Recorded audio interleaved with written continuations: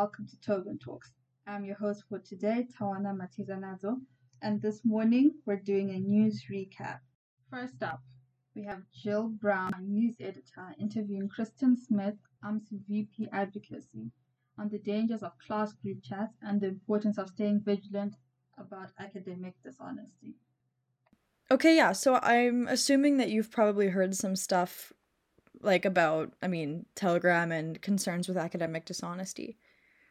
You know what, Jill? If you could fill me, well, of course, I'm familiar with what Telegram is, and I've heard about cheating in WhatsApp groups and iMessage groups, but I haven't heard how Telegram is different at all, except the fact that it's another option. So maybe you can fill me in on what sort of the specifics you've heard are, and I can comment that way. Yeah, I haven't. The one specific that I think that the concern with Telegram specifically is that it's being used mostly by people. The concern that I heard from one of my profs is that it was being used as a white supremacist platform. Oh my goodness. Yeah. I have heard, wow, no, I had no clue. Okay. What did, yeah, I guess my main question, since, it's Telegram, it's WhatsApp, it's all that, has academic dishonesty been more of an issue? Well, I don't know if we have the stats for that just yet. The winter term has sort of just begun. Mm-hmm. I haven't heard that it's up from fall term. I haven't heard as many complaints or comments from faculty in any committees I sit on. So that can only lead me to assume that perhaps it is down, because otherwise I would probably still be hearing a lot about this. But overall, I think that when it comes to group chats, that's always been a risk. It's been a tool since we moved to online learning that some students do use to commit academic dishonesty. And some students, unfortunately, get sort of caught in the crossfire.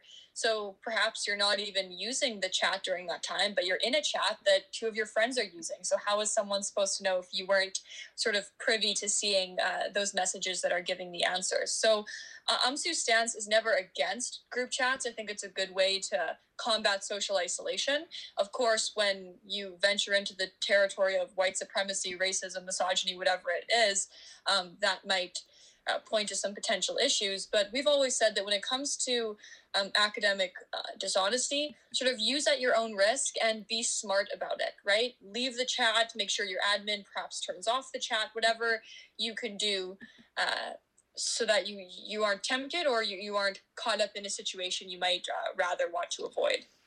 Mm-hmm. Another concern that I've heard from professors is using their lecture slides and stuff on sites like Chegg and Course Hero.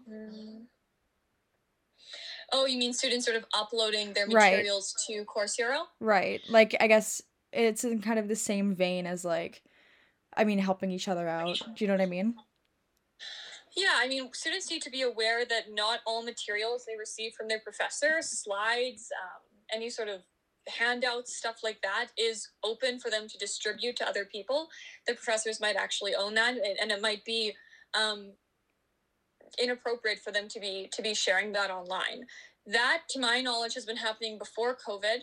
A lot of students will have always put up their essays or their professor's course outlines or slides up on something like Course Hero and gotten payment in return. So that's not a new phenomenon, but it is something that students have been caught doing for many years, and from time to time do get in trouble for violating copyright or privacy legislation. Mm-hmm. So it comes down to, I think, education, students understanding that it's not an appropriate thing to do. I think professors have a key role to play in that. And I think UMSU does as well. Looking at our academic integrity campaign from final season in fall, that's what we tried to do there. Didn't so much as venture into the idea of copyright and ownership of any sort of intellectual property or materials, but certainly we did deal with the question of group chats and how you might protect yourself and uphold your academic honesty. Mm-hmm. Yeah, right now I'm just kind of looking at emails that I've gotten from professors in my own classes. And another concern that they had was instead of using Telegram, why not just use the UM Learn discussion boards? You know? Oh, that's very interesting. Mm-hmm. Yeah, I think if professors present that as an option to students, it might become a more palatable option to them. That's not something that I mean, not talking as an UMSU exec, but from a student's point of view, I've never thought of the discussion boards as serving that purpose. Discussion boards to me have always been a place you go when something is assigned. But if maybe professors can play a greater role in demonstrating to students it can be a good tool to battle social isolation or even difficult concepts in the course, I think that would be really great. Mm-hmm. Yeah, I don't know if we've talked about this at all, but another concern was that students might be doing this and not knowing that it's academic dishonesty or plagiarism or cheating or any of that. They might not know because of, the different learning situation that we've got right now. Yeah, just so that I can comment accurately. What are you talking about? Doing this? Do you mean sending sort of messages during an assessment, or yeah, what did you sort of like mean by being that? part of like Telegram chats while assignments are happening, things like that. Yeah, I mean, of course, the online world is uncharted territory for most students. Most students did primarily take in-person classes, and there can be a misunderstanding that occurs when the shift happened. The university has tried to inform students, and I think that UMSU did as well through that campaign I mentioned earlier. Our message has always been nothing has changed. All the same rules still apply. If an exam is closed book, that means you can't talk to anybody. You can't look at your notes. You can't consult the internet. And we've also tried through that campaign to clarify what open book means.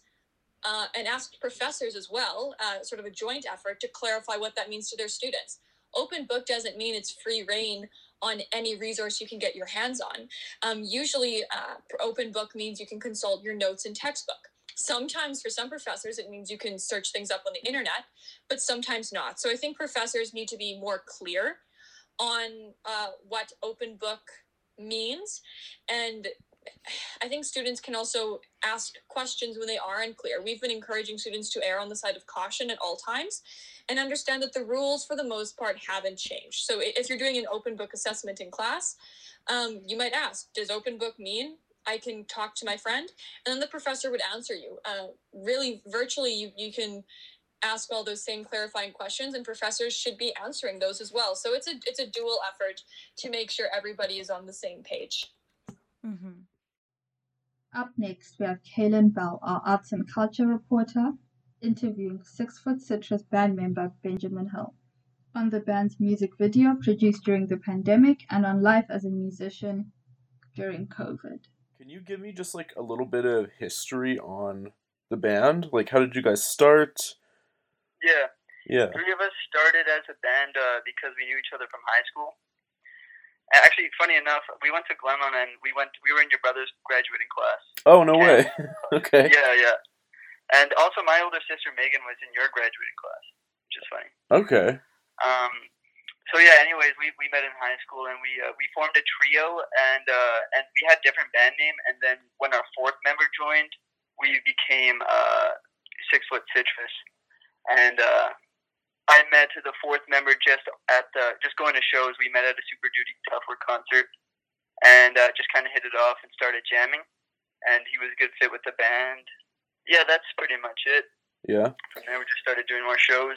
And what was the inspiration for the band? Did the sound change a lot from when you guys started? Right. Did you have a pretty clear idea? I had been ready. The reason we started the band was because I had written a bunch of songs and I wanted to play them. I didn't have a band to play with, and they played instruments and wanted to be in a band, so it made sense. The initial vision was like to be a very folky, and we wanted to kind of brand it as groovy, but I definitely wouldn't call it groovy anymore. It's kind of more. It's more like pop music now. We're kind of like when we got our guitarist. He's hugely influenced by the Beatles and the Beach Boys, as I am. So that kind of there's a lot of influence there for like 60s pop, sort of. Right. Sometimes kind of like modern bubblegum music, I think. But then we have these exceptions because I guess when I write in a minor key, it's a lot different. So that's why the sound on Prairie Dog is a lot heavier. So yeah, the sound just kind of became, I guess, folk pop when it was initially just wanted to be like straight ahead folk a lot of string plucking, a lot of acoustic kind of things. It became more electric after we got our fourth member. Right. And had any of you been in a band before? Like, what's the songwriting process like for you guys? Yeah, whoever writes a song has to sing it. That's kind of the rule. So we've all written almost all of us have written songs that have been recorded, and yeah, that's pretty much how we do the songwriting. What was your actual question? What's just like the songwriting process? Is it a lot of like, do people come with fully complete songs, or is it really collaborative? Yeah, it's pretty much you write your own song and get it as complete as possible, so that it's easiest when we come together, and then everyone just picks an instrument. We're not always playing the same instruments from song to song, and whatever fits best. Then we just start writing our own parts, and we'll collaborate on like how things should sound. Sometimes we'll change the form, add a solo section, things like that. But yeah, it's normally like an individual songwriting process. Some people might throw some ideas out there. All right. Is there an album in the works or anything right now? What are you guys working towards at the moment? Right now, my plan is to get some very strong demos and apply for a grant I would really like to have a full-length album, kind of just to have a complete package of a sound, because we did an EP and then we did a couple singles, and I think that kind of marks the period there, and I'd like to kind of pick our favorite songs and then work those into an album. Right. So, I want to talk about the video. I wasn't able to see it, but I'm stoked to see it. What was the process like of you're gonna see it soon. Making a video under COVID restrictions? What was it like? Yeah, it was hard. Like we had one person whose job. Well, we had a lot of people doing multiple jobs, but we got one person to really check on the guidelines and have that printed out and studied so that we knew exactly what was okay. And we just followed that as strictly as possible. And we were lucky that I think there was only a dozen of us. And so with restrictions at the time, I think allowed for 15 people in a certain space, because it was October. I can't entirely remember those details, but yeah, we just had to make sure we kept our numbers low and that we stayed apart. But we were really lucky to have like a good enough space where we could kind of spread out where we were filming. Was there anything particular about this video that made it feel different from any previous ones you guys have put together? Like, yeah, absolutely. Our initial we made a music video, our first one, on a budget of $60, and that just bought us a penguin costume. And we did it just with the directors of our recent one did that one as well, and they wrote all the script and stuff for that one. This one, however, was very different because I presented a bit of a storyline to them, and we were kind of joking at making it very silly and like making it kind of playing it serious, but there was a lot of silly aspects, and we did keep that. For example, we don't use gun props. We use our fingers to shoot, like finger guns, and we also don't smoke real cigarettes. We have Popeye's candy sticks, just because we thought it was a funny quirk. Because that's kind of how we feel about what we do. Is just like we're just having fun and being silly, but we're trying to do a good job still. Right. So that's kind of like the look behind the aesthetic of it. But it looks very good because we put a bit of our own money into it, a lot more money than last time. We have a budget closer to about $1,800, so a big jump in what we invested. But I think the result was worth it because we were able to hire a really good cinematographer, an amazing costume and set designer person, and those were the only people we had to hire. The rest was just the rest was just to pay for costumes, and the set we got to use for free. Everything just we got really lucky on who we found, and everything really came together. So this one, like, I was very surprised by how it turned out because, you know, I expected to make a joke music video. I thought it was going to be silly and look bad, but it looks really good. So that's what makes it different for sure. Right. We had the right people and the right sets, the right costumes. And obviously there's like this slightly comedic sort of Western theme to it. Were there any like films or music videos by other artists that really like inspired this idea? No, not this idea. I do love like a good music videos that tell like a bit of a story or have like a twist ending. So I wanted to just kind of, I just thought, what's the most logical thing for a Western story? You got to have an outlaw. You got to have the sheriff's trying to track him down. So it's a very basic story, but I guess you're just not expecting the ending, maybe. Mm-hmm.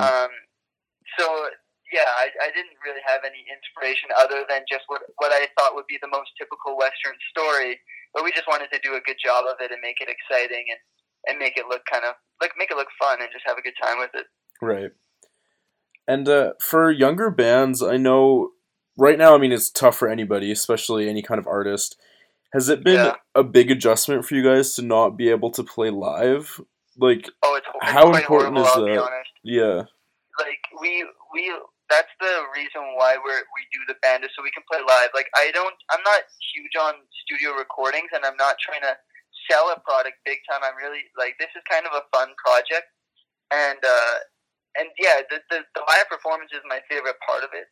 So and also just the rehearsals, like we're really good friends, and we have such a good time just joking around and playing songs, and the music feels good. Like when I write a song and I have this idea, it feels so good to have it like fleshed out and become a live thing that really has an effect. Like I feel like this very magical effect, and when other people feel that like on a stage setting, oh, that's the best thing ever. So yeah, it's been pretty crappy not getting to jam with my buddies. Right. I mean, hopefully things will change sometime in the near future, but I'm very optimistic. Yeah. I think things are gonna be all right. Yeah. Everything's gonna be okay. Yeah. This music video was a great way to get around that because like we didn't have to be in a closed space. We could plan it all digitally. You know, we've had many Zoom meetings about this, and yeah, it was a good thing that we could work on while we weren't able to actually play music together. Right. And I mean, obviously, it's a pretty big financial undertaking, a lot of time and planning. Are there any other videos or ideas like that in the works right now, or is it sort of you accomplish this one big thing?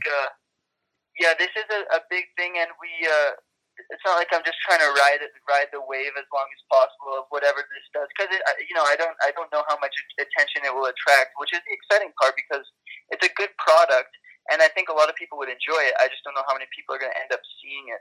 Right. So I'd like as many people to see it as possible, but even so, like I'm kind of addicted to just working on a project because I get so excited about it.